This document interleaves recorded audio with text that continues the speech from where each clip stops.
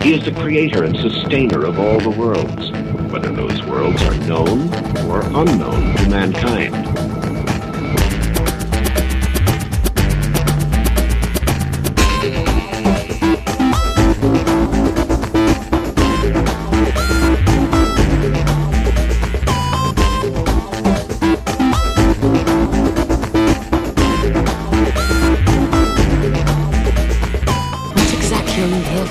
To see with eyes unclouded by hate. Does not wisdom cry and understanding put forth her voice? Hello everybody, my name's Charlie.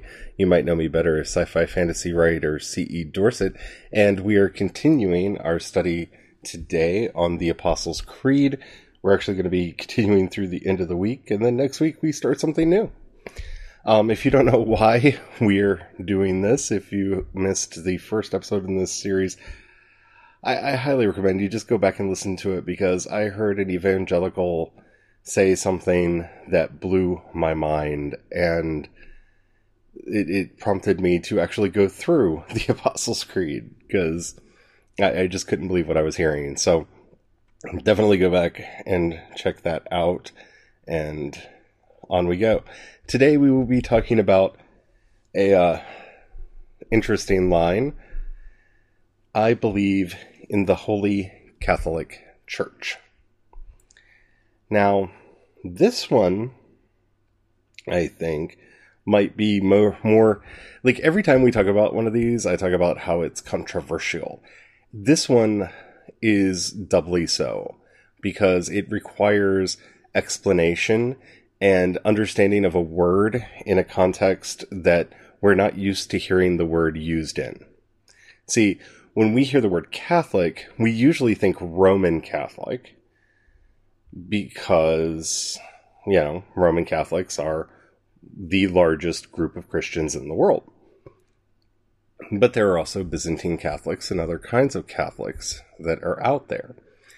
The actual word Catholic here is a very important one, and it means the same everywhere.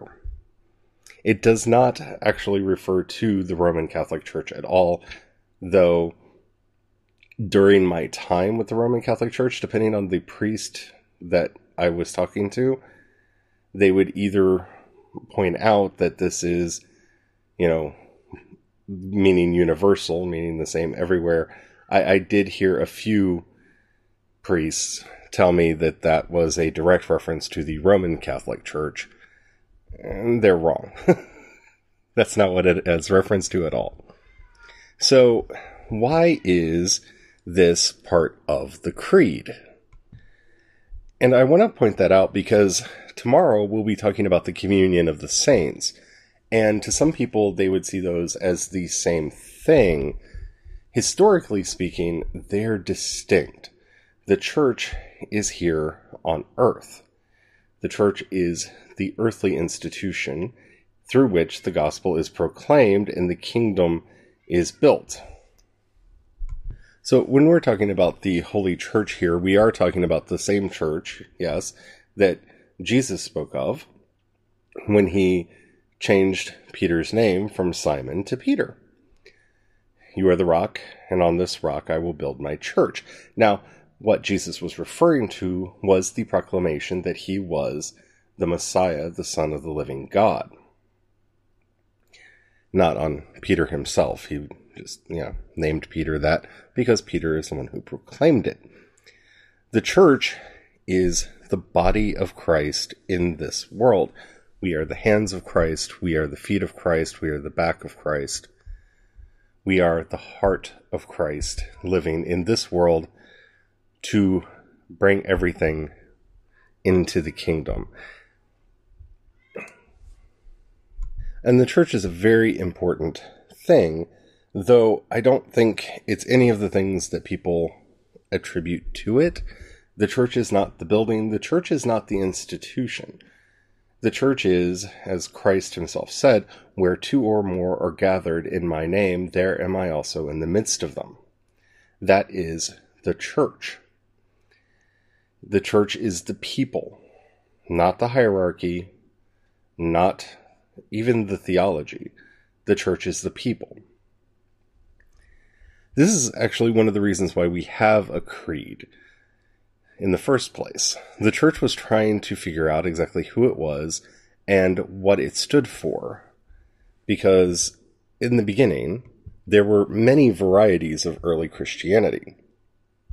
And that isn't unusual, because the way the church spread was in this very much, I hate to say home church movement, because I don't want to connect it to any of the things that's happening today, because the circumstances surrounding the original, Christian church and now are very, very different. We have 2,000 years of history and baggage and other concepts that have built up around the church that inform the various movements that we have today.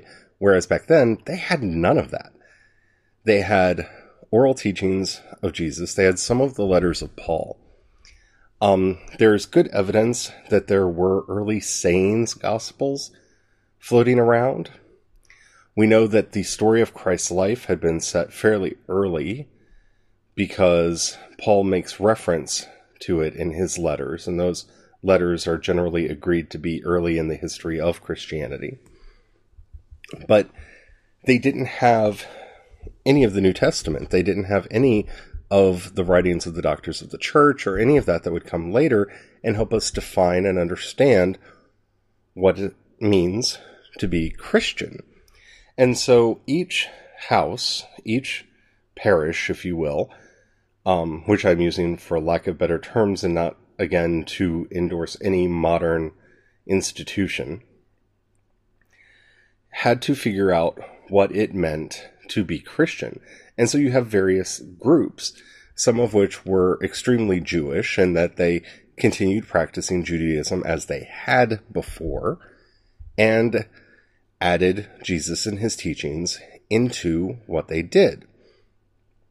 This actually is commented on in the book of Acts, in Acts chapter 15, where we have the Council of Jerusalem make mention of the fact that, this was happening and settling the question as to whether or not new converts to Christianity had to be circumcised. In fact, the term Christian itself was so new that in the book of Acts, its coining is remarked on, that the Christians in Antioch were the first people to start calling themselves that. And while that's a phrase that spread, various other movements called themselves various other things, sometimes after teachers, sometimes after thoughts, or various, parts of their ideology. But the movements really were separate from each other. Because, this is the first century. There's no internet, there's no phone, there's no easy way for communication to exist between them. So each individual church, as it's planted, starts having its own ideas as to what does a church service look like? What does the Christian life look like? What does Christian theology look like? So as questions and concerns are coming up from new members and existing members, each of these churches had to ask themselves how those questions should be answered. And each one developed their own methodology for doing so. And over time, as the church spread, and you have to remember, the early Christian church spread fairly rapidly and fairly widely, meaning that there were disparate groups spread throughout the Roman Empire, each struggling to answer questions in their own ways, without being able to have quick conversation with each other, without being able to have symposiums, because remember, Christianity was illegal for quite some time in its origin. And so they all had to ask, what do these things mean? And a variety of answers came up. You have various schools start coalescing around each other and start, oh, well, we agree on these things. Let's continue moving forward. And as things go from ideas of, oh, well, maybe the answer to that question is this. Into doctrine. Oh, no. The answer to that question is this. These factions became more rigid in their thinking. So by the time we get to about, 325, where we have the Council of Nicaea, and remember we have two councils. We have the Council of Rome prior to that. There's a lot of shared beliefs in the church and a lot of very different ones. Many questions will remain unresolved in Christianity in general until the 7th century and beyond. It's not really until the 7th century that we have a firm definition as to what the Trinity means. I mean, we have to wait for the, 2 Gregories and a Basil for that to come about. I mean, they really, cemented our modern idea of what the Trinity is that most Trinitarian Christians to this day hold to.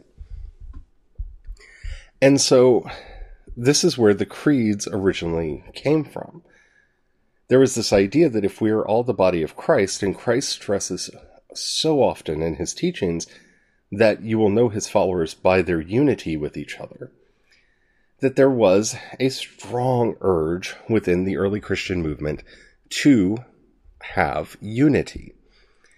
And thus, various creeds and liturgies began to be written and passed around, and eventually lists of canonical texts that should be used for services started to be passed around.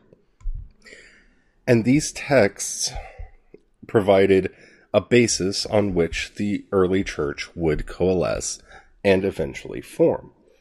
Now, there were a lot of dissenters to various ideas, and eventually, of course, words like heretic and orthodox start being used more and more within the movement.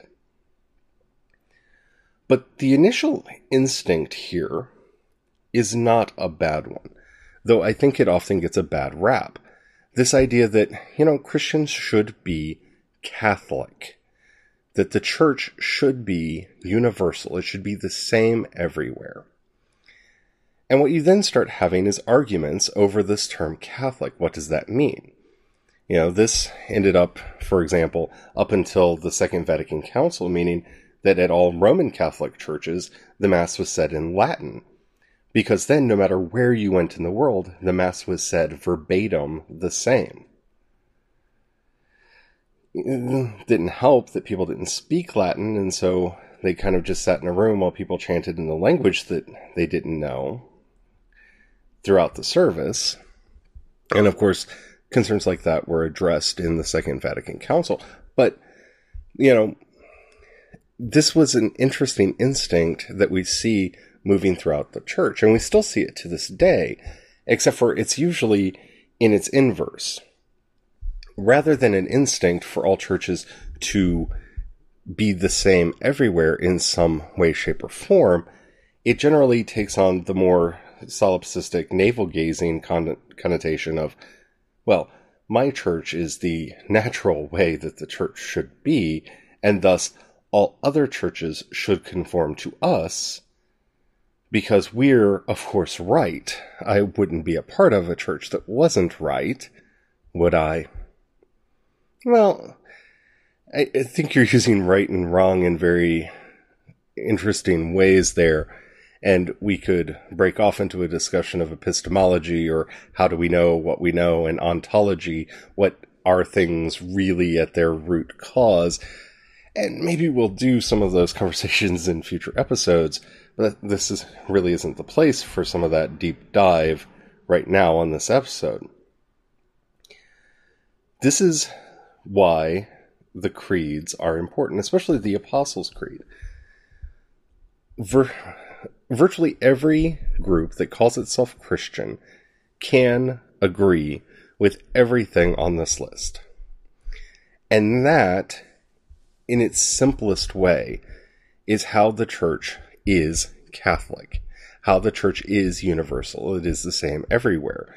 That as long as you can say that you believe in God the Father Almighty, creator of heaven and earth, and Jesus Christ, his only Son, born of the Holy Ghost, conceived of the Virgin Mary, suffered under Pontius Pilate, was crucified, died and was buried, descended into the dead. On the third day rose again from the dead, ascended into the Father, from whence he shall come to judge the living and the dead. I believe in the Holy Spirit. I believe in the Holy Catholic Church, the communion of saints, the forgiveness of sins, the resurrection of the body, and the life everlasting. Amen. As long as you can say those basic things, you're a Christian, we should leave you alone. That's the core of what the creeds are for. And we'll discuss this topic a little bit more after the break. And we're back. So, if that's the purpose of the creed, and why there are so many catechisms and prayer books out there, what went wrong? I think what went wrong was heretic hunting. And the church has a very long tradition of this that goes back to at least the 3rd century.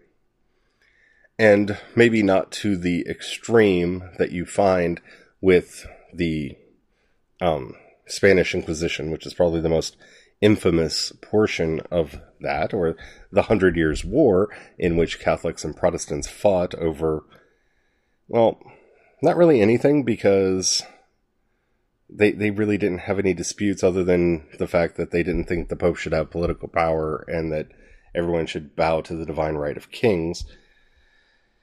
But, yeah, we're not even going to go there because it's a whole other thing. See, very early in church history, there was this idea that you had to defend the church from evil. That you had to protect the church from being infiltrated by people who weren't really Christian. See, I don't know that Jesus intended that at all. Think about that phrase we started with at the very beginning here, that passage, right? Peter, who do they say that I am? You are the Christ, the Messiah, the Son of the living God. To which Jesus responds, you are Peter, the rock, and on this rock I will build my church, and not even the gates of hell will prevail against it. So if Jesus taught us that not even the gates of hell could prevail against the church that he founded, do we really have to protect it? Is it really such a weak and fragile thing that a few people who had different ideas from our own would be able to tear it down and destroy it? I mean, it's an honest question, and it's a fair question, and it's one that I don't think a lot of Christians ever take the time to ask themselves. That's why they feel that they have to stand up and protect the church. If they don't protect the church, if they don't make everything work the way it's supposed to within the church, if every doctrine isn't right, if every word isn't in the liturgy isn't correct, people's souls are at risk. I mean, this is something that I really struggled with when I was younger. I was raised in the Baptist church, and then we attended a non-denominational church before I converted to Catholicism, to Roman Catholicism. And it's something that really bothered me because in my church, they were very clear that for someone to be saved, they had to, quote unquote, recite the sinner's prayer. And in so doing, they would be magically part of the family of God, their sins would be forgiven, and they could go to heaven. Well, this panicked me in a way that it didn't panic a lot of my fellow members of the church. If I have to say the sinner's prayer in order to go to heaven, then I want to make sure that I said the right sinner's prayer. Because if I said the wrong one, then I'm not going to go to heaven, and I don't want to go to hell. And so I read the entire Bible for the first time, desperately trying to find the sinner's prayer. Because something that important would have to be written in Scripture, wouldn't it? And I couldn't find it. And I panicked, and I asked my pastor about it. And he kind of looked at me and said, oh, well, you know, it's just kind of what comes out of your heart. And I'm like, yeah, but that's nice, but if it's so important that we say the sinner's prayer, we can't go to heaven, then surely somewhere God would have shown us what the sinner's prayer is. And this led to a great crisis of faith for me.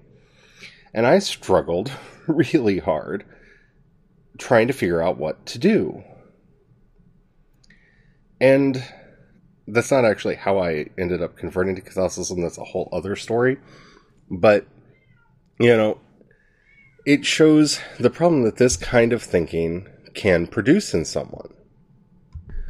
Once you set up a wall and say that only the people that have the proper shibboleth, the proper password, can enter past this wall and be one of us, then you're actually creating an idol of words and doctrines. And I think this is a problem for most churches.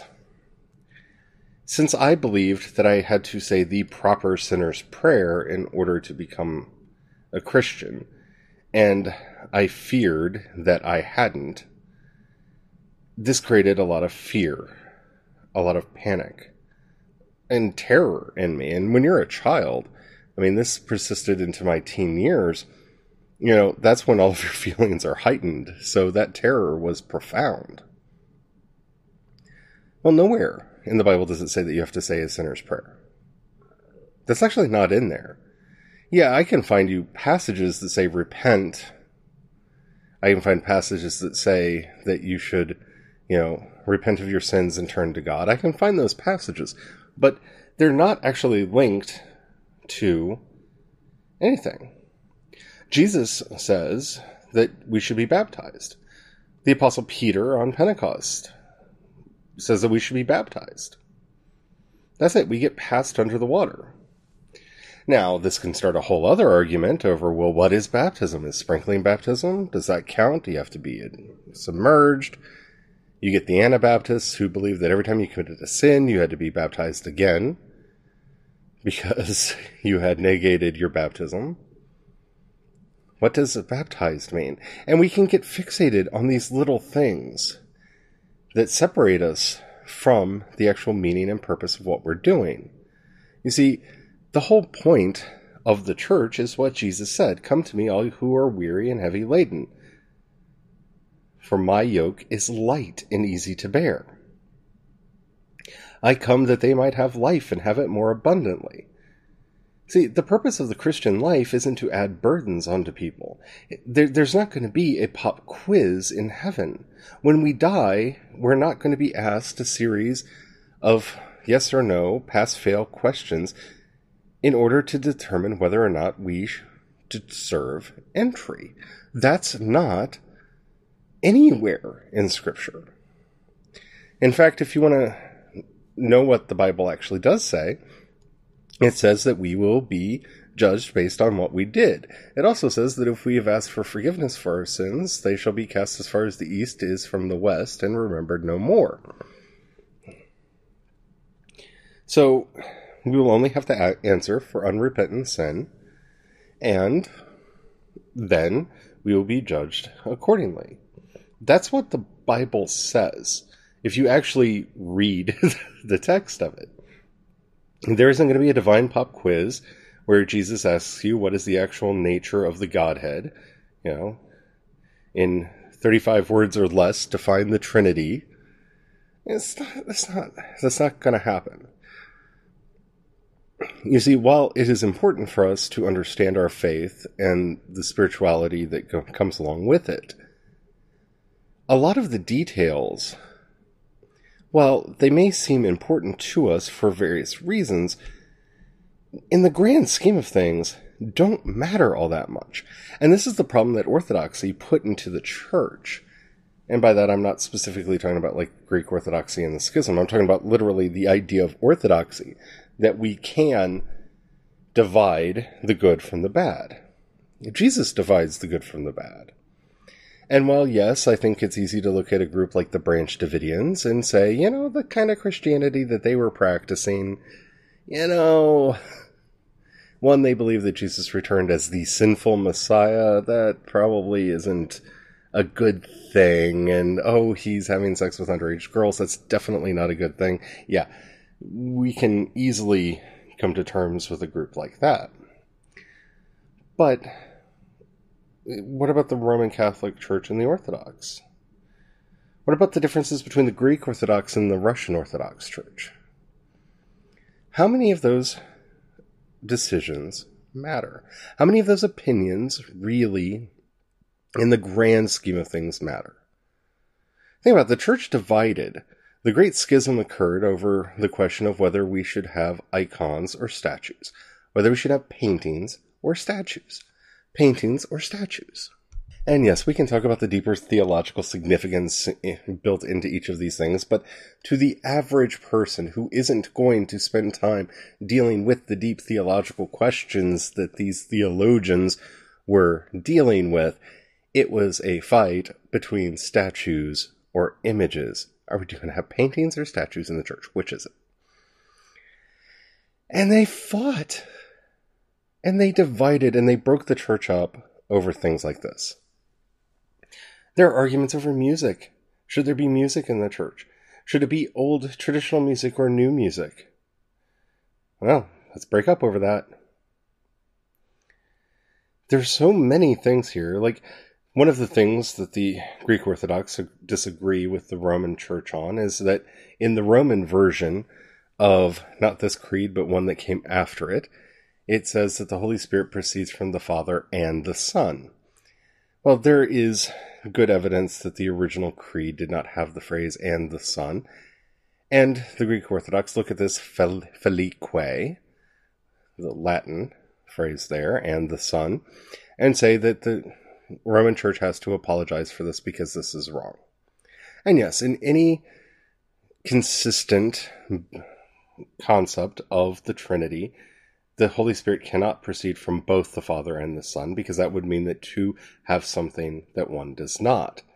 Remember, only one has something that the others do not. Else, it's all shared together. And yes, it does break the basic rubric of the Trinity. But the whole point of the Trinity is to remind us that we cannot speak with certainty about anything dealing with God. So the purpose of the construction of the Trinity is to be a Zen koan. It's to be a mystery, a mysterion, that we look at and realize how much our words fail when coming up against the divine. So dividing over what those words are, I don't know if that's necessary. But I will say I feel that the Orthodox Church is right on this, because the definition is a simple one, and the Roman filique adds to that simplicity and detracts from it, makes it much more complex. And then, of course, Protestantism gets even more complex, and ... But see, there I go. I'm doing it too. I believe in the Holy Catholic, Universal, Same Everywhere Church. And so as long as we can agree on the basics, it shouldn't matter. Maybe I should even go a little bit further. The most important thing is love. Jesus said that that's how you would know his disciples.